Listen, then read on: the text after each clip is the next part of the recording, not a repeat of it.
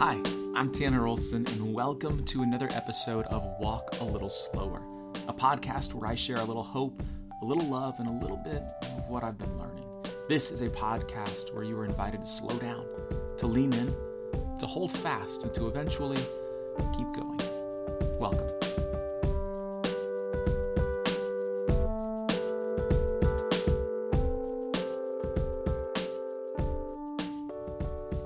Hello. Today's episode is going to be just a little bit different. I have a guest. I will be joined by my friend Holly Oxhandler. Holly is a licensed master social worker and is the author of the book, The Soul of the Helper, 7 Stages to Seeing the Sacred Within Yourself so you can see it in others. This is a book that gives helpers and caregivers permission to stop, reconnect with the stillness in their souls, and renew their capacity to help others by helping themselves. Holly is a good friend, someone who I have known for several years. Her work has impacted me. It has inspired me and encouraged me to keep going, to keep writing, to keep digging. And so I'm excited for her to be the very first guest on the Walk a Little Slower podcast. I really think that you're going to not only enjoy this conversation, but enjoy her book as well. And you can find that in the show notes connected to this episode. So I won't waste any more time. This is my interview, my conversation with my good friend Holly. And stick around towards the end of the podcast episode. She shares two poems that are her favorites. So with that, here is my conversation with Holly.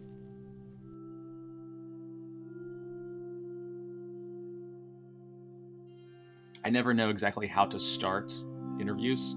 So I figure if I just say I don't know how to start interviews, then that's the start of the interview. There you go. I shouldn't say interview. This is a conversation. It is. Yes. So yes. For those who are listening, will you share with us a little of who you are and what you do? Yeah, sure. Well, first of all, Tanner, I'm so honored to be here with you. It's so fun to actually see you and just to have the opportunity to get to chat with you. So for listeners, my name is Holly, or Dr. Holly Oxhandler. I'm the Associate Dean for Research and Faculty Development at Baylor University's Garland School of Social Work. And I study the intersection of spirituality and mental health. I co-host a podcast called CXMH, which is a podcast on the intersection of faith and mental health, which Tanner has been a guest on multiple times at this point. And yeah, I live in Waco, Texas. I've been married for like a little over 10 years. We have 2 kiddos, Callie and Oliver, and I just had a book come out called The Soul of the Helper. So yes. And that's why you're on the podcast for a lot of reasons. The book, The Soul of the Helper. But you went so fast over. You just were like, I'm a Sorry, doctor. my friend. I have all these letters around my name. Oh. I think you just. I'm very proud of all the work that you've done, and it's super cool. As somebody who has no letters around their name, which I'm very proud of that, by the way. But I think that's really awesome. So I'm excited to have you on the podcast as my first official guest. Oh my gosh. Such an honor. To share about the book, The Soul of the Helper, 7 Stages of Seeing the Sacred Within Yourself so that you can see it in others, which is a awesome title for a book. How did the title for the book come? Yeah, how did the title of the book come out? Yeah. So I would say that, and you probably know this too from your own writing experience, that the title can go through lots of different phases and shifts and shapes and changes. Or maybe yours was exactly the same the whole way through. No. I don't know, but mine changed. But it always had this essence around these stages of seeing the sacred within yourself so that you can see it in others. And the soul of the helper kind of evolved over time. I think at one point we had namaste theory, like as the heading, or something about namaste was in there, which I know we'll talk about. But really what I love when we landed on the soul of the helper is that it really encapsulates both the mental health side, the psychology side that is in this book, as well as the spiritual side.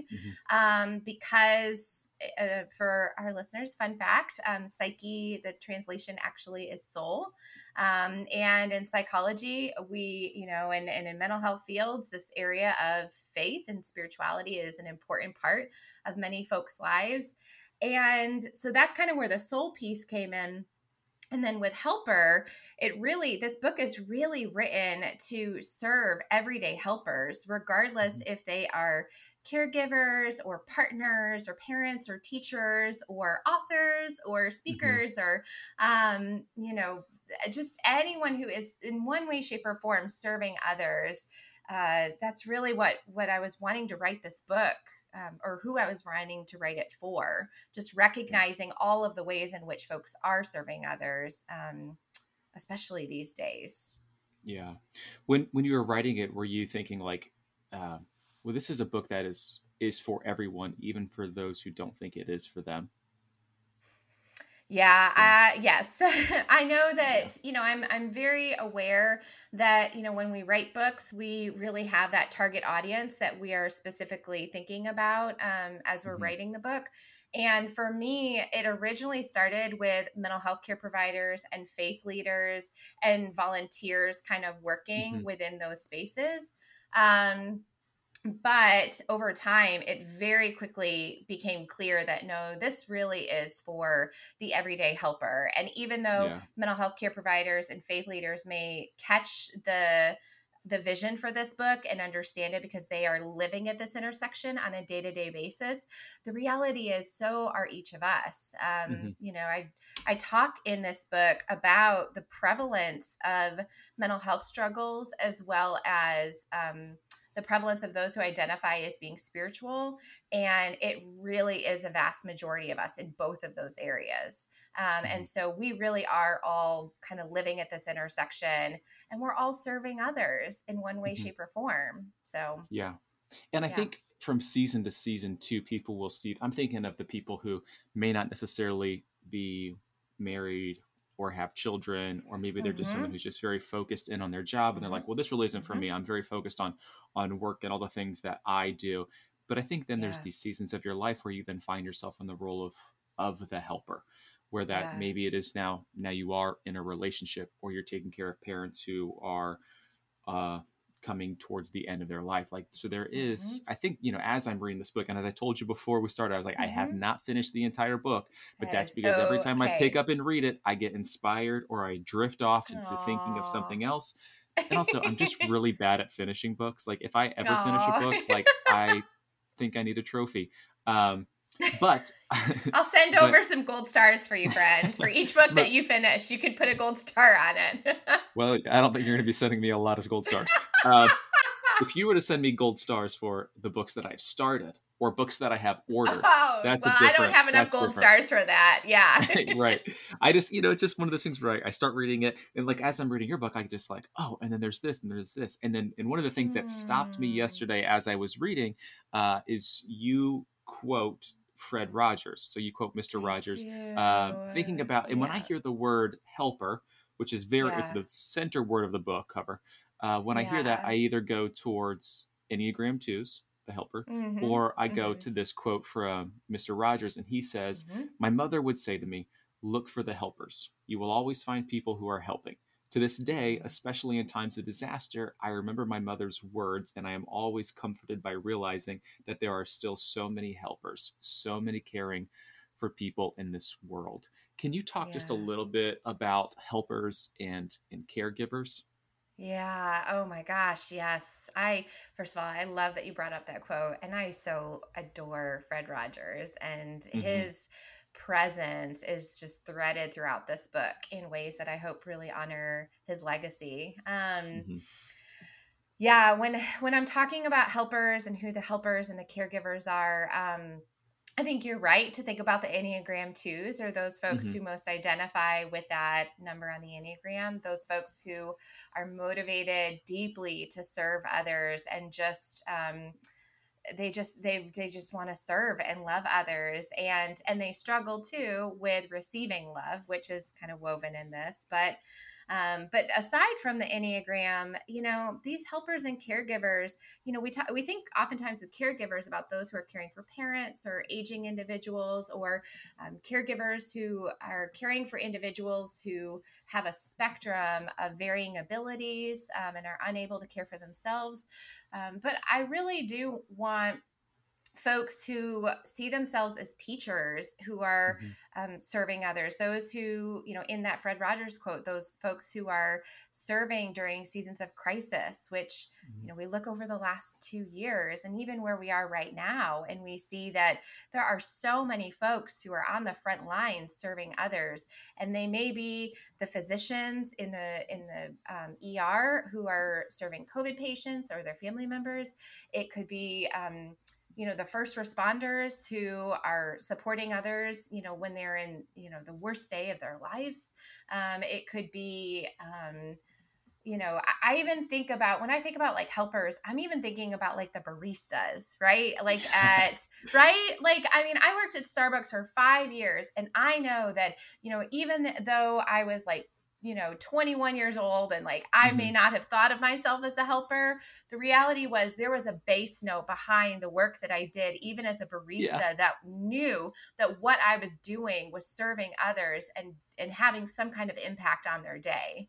So Did you work the morning shifts? Did you have I those did. ones opening? Well, I mean, I had seasons where I did the morning shift and I had seasons Yeah. where I did the night shift, but the mornings were my favorite. Yeah. I also got to be a barista, and Oh, I love that. I have worked in churches. I have worked for camps. I have done after Mm-hmm. school care. I have done a lot of jobs. The job where I felt like I was doing the Lord's work to the fullest was to give Mm. people their first cup of coffee in the morning, Oh my because gosh. those people come in Amen. and they Yep. are not alive or awake. Yeah, And that's right. That's when you right. give them Yep. coffee, they're like, "You have helped me start my day. You have Yes, given that's me a right. reason to keep going and That's to continue." right. And I just was like, And I remember that. Yeah, it's so I funny. love It was that. a rough job because they weren't nice Yes. when they got there, No, but no, no, when you no. handed them the coffee, That's right. it was Yes. like you met one person and then you were saying goodbye to another person. It's I very know. interesting. Yes. Very interesting. Yes. No, I totally hear you. And I remember too, like not only the weight of like you're giving them their first cup of coffee, but for some of these folks, you are the very first person that they are Hmm. interacting with for the day. And Yeah. that matters. So Hmm. like just going back to your questions around the helpers and caregivers, like yes, like we when we think of caregivers, we've kind of walked through those different roles. But I do want folks to widen their scope and really see Hmm. that it is anyone who is serving another human being in one Yeah. way, shape, or form that is unique to the Hmm. ways in which they were equipped to serve Hmm. others.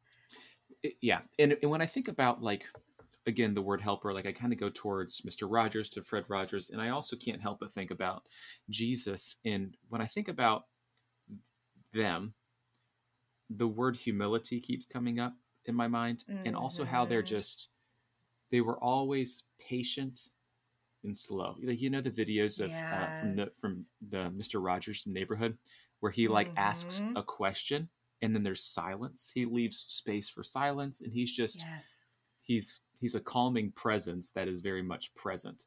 And it Mm-hmm. is, and I see that when I read through the stories of the gospel too, where Jesus is very Mm-hmm. present with the people that he's with, and he brings with him humility and kindness, and he creates a space for them, which in all the conversations I've had with you, that's one of the things that not only do you talk about, but you're good at, is you're able to kind of create a Oh. space that says, well, it's the whole the idea of, I in one of my poems I say the two sweetest words are welcome home.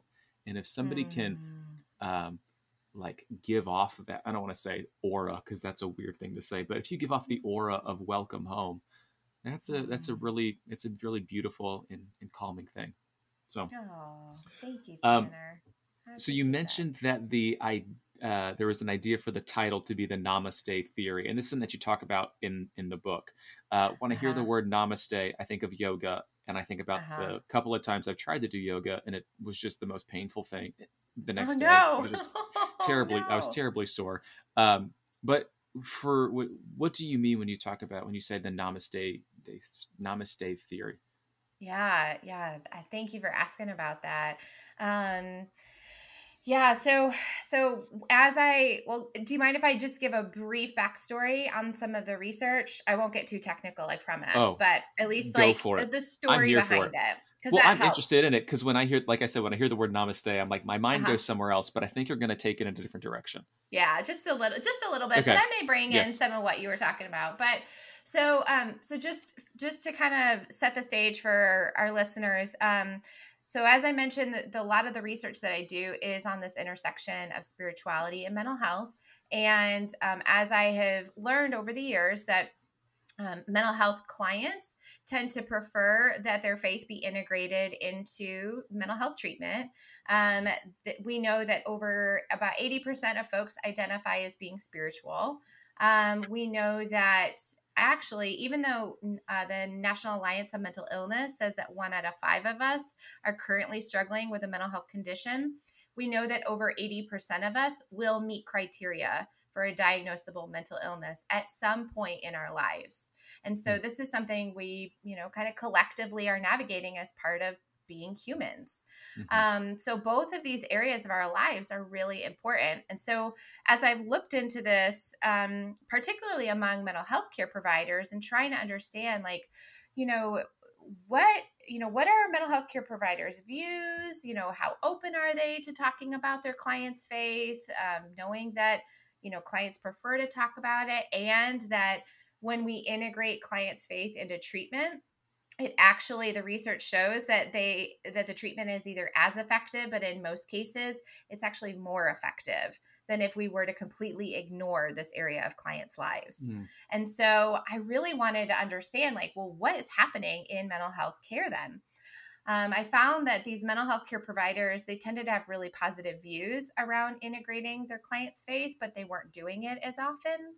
And that the top predictor, so the thing that, really is kind of driving behind, whether or not they're integrating their client's faith, is how motivated the mental health care provider was to live out their own faith.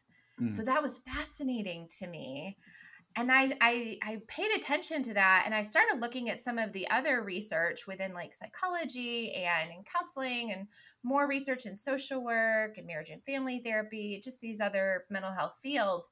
And I found a similar pattern, so that the more motivated the provider was to live out their faith, the more likely they were to integrate their client's faith. So, going back to your question about this word namaste, I too, when I was in grad school, is when I first started doing yoga, and I remember the teacher ending each session with this term namaste, but I Mm-hmm. only like vaguely knew what it meant, and so Mm-hmm. I really wanted to get to the cultural roots and origins of this Sanskrit term. It literally translates to mean I bow to you. But more Mm. generally, we understand it to mean the sacred within me recognizes the sacred within you, or the divine in me, or the image of God within me honors the Mm-hmm. image of God within you. And as I really dug more into the cultural roots of this term, I understood that this is kind of what I was seeing happening within my data, that the more the mental health care provider was, the more connected they were to the sacred within themselves, the more likely they were to pay attention to the sacred within their client. So that's kind of where Namaste theory was born and written about in 2017. But as I've kind of like lived into it and talked with other helpers, I've just realized this theory is not just for mental health care providers. It Mm-hmm. truly is for helpers in general, including many of the ones that we've already talked about. Mm-hmm. And when we look at the last 2 years, or even as I'm growing older, I just see how, and I talk about this all the time, and it's not groundbreaking by any means, but just how heavy and hard and difficult Yeah. and weird life Yeah. is. And I don't think Yes. I don't know if that's something that we don't talk about enough. Maybe we talk about it too much, but like life is just a really, really hard thing. And then when life is hard, it's Mm-hmm. also I have found as someone who follows Jesus, it is also hard to find time to take care of not only my mental health, but also my Yeah. relationship with God, finding that time Yeah. to sit and to pray and to read scripture and to worship. It's difficult, especially when the Yeah. noise around is loud and when life just feels heavier than it usually is. Um, Mm-hmm. how have you seen, and this might be a strange question, but you mentioned like when a mental health care worker or provider is uh, when their spirituality or when their faith is more foundational, do you think that they're more effective as a caregiver then for those who are sitting with them or seeing them as a client or patient? That's a good question.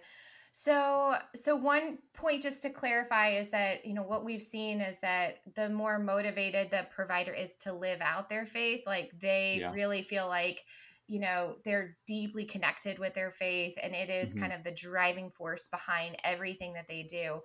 That's when they're more likely to integrate their client's faith. Hmm. So I think that what's really important and key is that the provider be deeply aware of what it is that they believe in, Hmm. regardless of what they believe in. Because, as Hmm. a social worker, we really want to honor the diversity of different Yeah. faith traditions and backgrounds. I know you disclosed as identifying as Christian. Similarly, the same is true for Hmm. me, that is my background is in Christianity and both Catholicism and Protestant Christianity. But I think really the key is that the mental health care provider spend that Hmm. time of carefully tending to and recognizing what it is that they believe in, why they believe what they believe in, and just cultivating that space to get curious about their inner landscape in this area so Hmm. that, they can comfortably hold that space for their client, regardless Yeah. of what the client comes in believing in. Hmm. They have that groundedness within Yeah. themselves of what they believe in. Yeah. Yeah. It's just recognizing maybe pulling in questions like, you know, what is God saying to you in this season? Or how is Mm, what is your faith like uh, in this hard time, or whatever it may be. But I think that's really important. That's cool. I don't think we think yeah. about that a lot. We're just like, oh, like I don't go to a doctor because he is like he understands my faith or integrates my faith into how my broken arm is healing. But we do that when Yeah. it comes to when we're taking care of the soul, when we're taking care of like what's happening or Yes. going inside ourselves. Mm-hmm. Um, Yep. Describe for us the journey of seeking the sacred, because you mentioned that when talking about the namaste theory. Mm-hmm. Yeah, absolutely. Yeah. So I talked about the research, and as it kind of began to surface, and I was talking with other helpers about this, I realized that, well, what I'll say is that as researchers, our research changes us. Like anyone who Yeah. says otherwise, I don't know that I believe them. So Yeah, I would love to have a your conversation. work Yeah. should change you. Yeah. Yes, it Yes. changes Yes. you. That's right. Well, And so, and that I'm going to interrupt you because no, I please, see that it's a lot fine. too. We're having a conversation. This is not an interview. That's right. Um, No. but like after college, a lot of my friends they went on to get master's degrees, and I Hmm. was Hmm. completely done with college.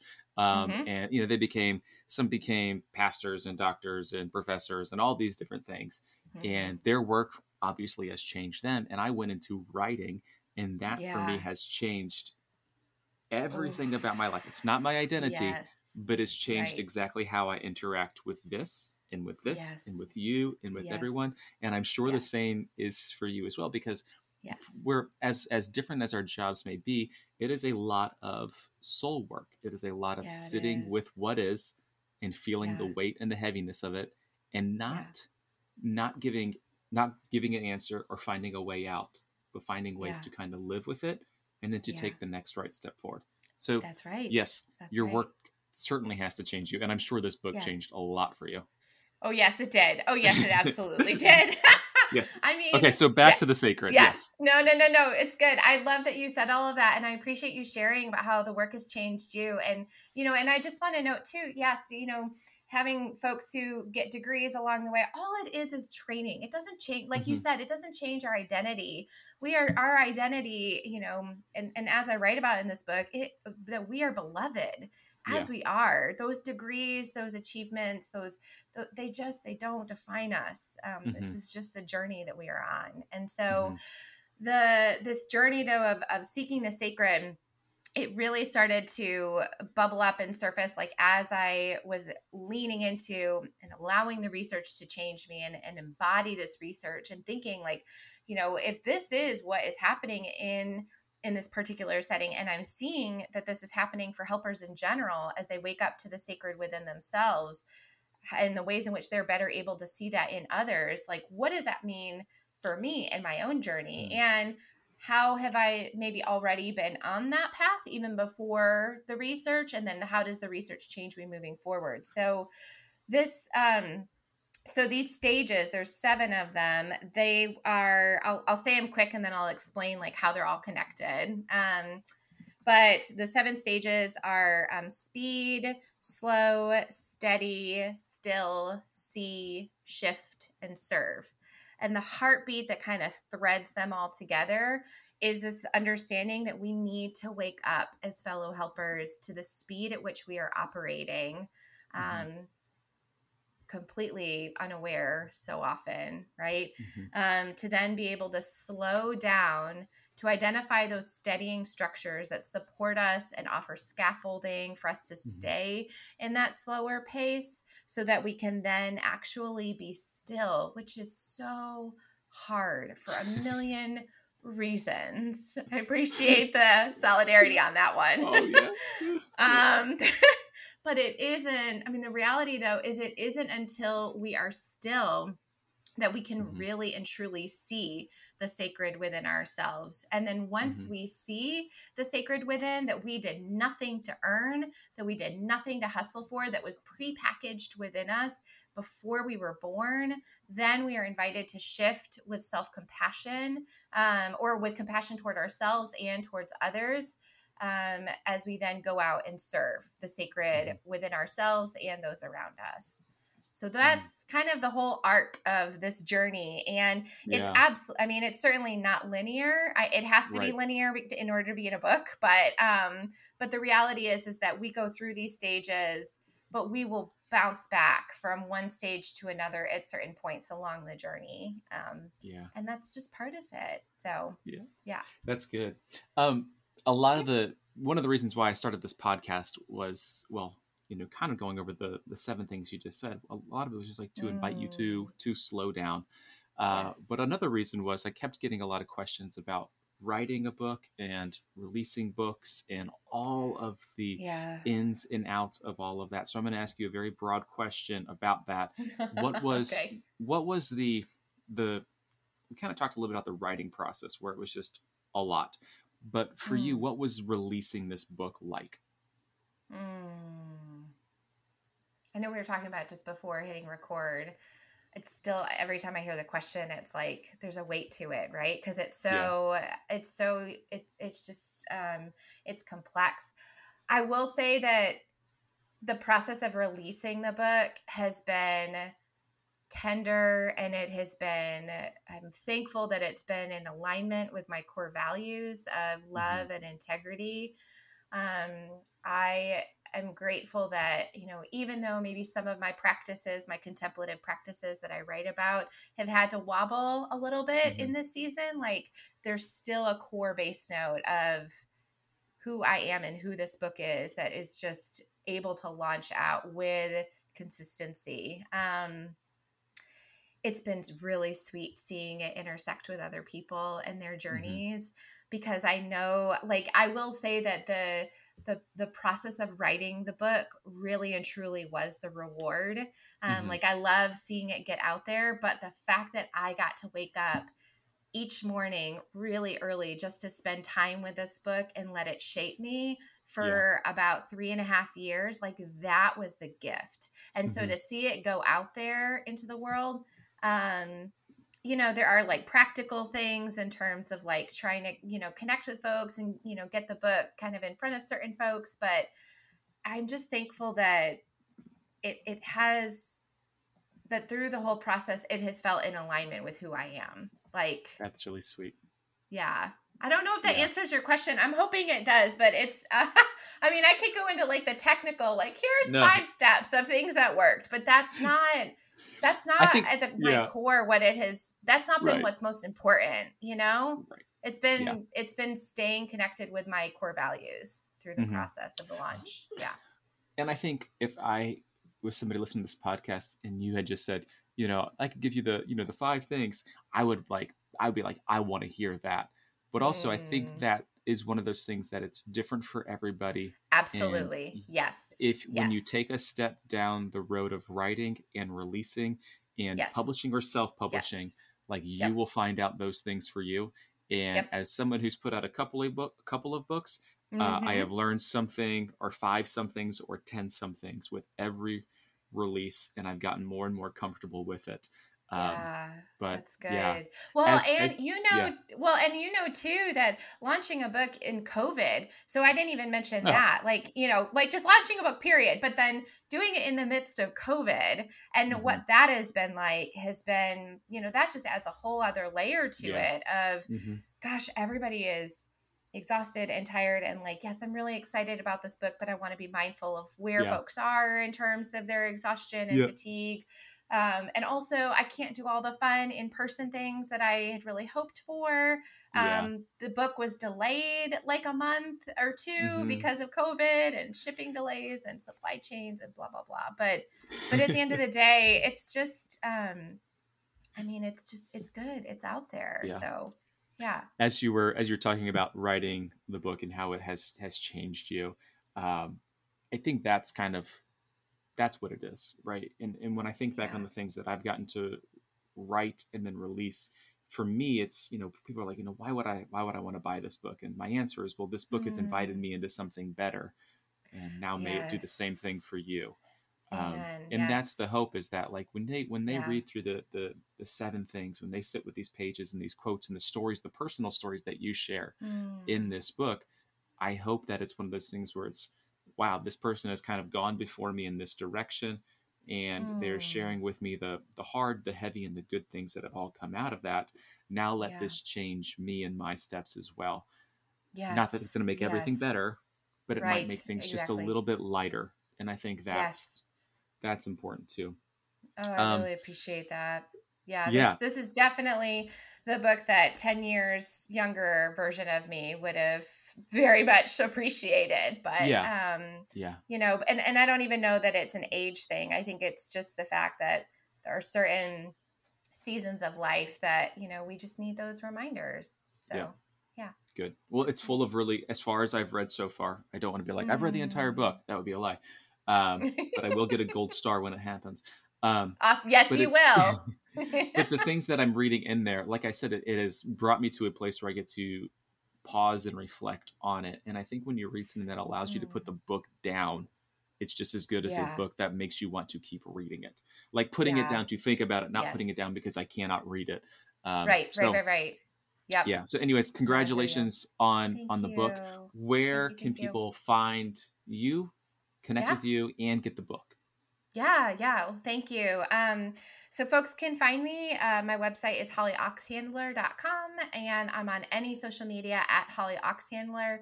Folks can get the book wherever they buy their books. It's on Amazon, and they can get it from Templeton Press's website. There's a discount over there that folks can get.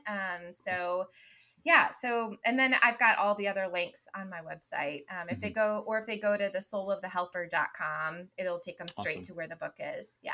So, Cool. Well, I will link your website in the show notes on this mm, podcast episode. Before you go, though, you had yes. a very important job. I asked you Yeah. last That. minute No, to, it if you really, could it share a actually, poem. Yeah. yeah, I was going to say it actually wasn't that last minute. I just took a lot of time because it is very hard for me to decide which poem Hmm. because poetry is just, it's life changing. And Yeah. the stack of poetry books I have is just, yeah. So is it okay if I actually do two? Is that I would okay? love that. Yes, I Oh would my love gosh, that. thank you. So I had a really hard time with this. First, I'm going to read a Tanner Olson poem. And I was really torn between one is Your Reminder, which Mm. is probably one of my favorites, but and I have that sticker on my planner still of that. But the one I'm actually going to read is Coffee because I think I told you this. When I read this poem, I wept the first time Mm. because it is exactly my experience of writing before the Mm-hmm. sunrise and watching the Mm-hmm. sunrise. So I'm going to Awesome. read this one, if that's okay. Great. I look forward to it. I've got stained teeth and burnt breath, but a beat that's staying alive in my chest. I've been waking up early to sit with the sunrise and watch your beauty meet my barely open eyes. The light breaks through, reminding me I can make it through. And it's the first morning sip that reminds me of grace, and what I can only imagine is a smile on your face. And for a moment, it's just you and me and a cup of coffee, watching the waking world beginning to be. The other morning, I read, "Blessed are those who have not seen and yet have believed, and I am beginning to see I do not need to see you to believe you are with me." You are with me. And it's almost as if every sit brings us together. And if that brings us together, we'll never be apart. I love that one. I'm like tearing up just reading it now. Thank you. All right. So that's the first one. How was it actually? How is it hearing somebody else reading it? It's good. You read it differently than I do, which is what I was hoping you would. You read it a lot slower than I do. But that's because I'm just a fast talker, especially when it comes to poetry. But I think you read it. And that's the thing about poetry is it is what I think, and this is where I get artsy with my writing. What I write is often what I need to write, but what I'm also writing is I'm writing it for other people. And then when you hand that to them, they get to do whatever they want to do with it. And so they can read it fast, they can read it slow, they can cross out a word. Like it is, that's one of the difficult things is what you have created then becomes a gift for the world, and they get to do with it as they please. And so there is no incorrect way for you to read what I wrote. There is only an incorrect way for me to respond to the way that you read what I wrote. Oh, well, I appreciate that. But I'm so grateful for your poetry. Thank you. And the ways that it has helped shape me. So thank you for it. Yeah, of course.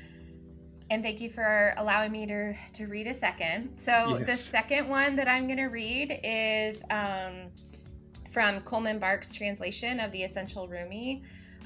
This is one of Rumi's poems. He is a 13th century Persian poet. And this is a poem that I actually read to my students just about every semester at the beginning, because I want them to have this kind of in mind as they are going through the course. So this poem is called Two Kinds of Intelligence.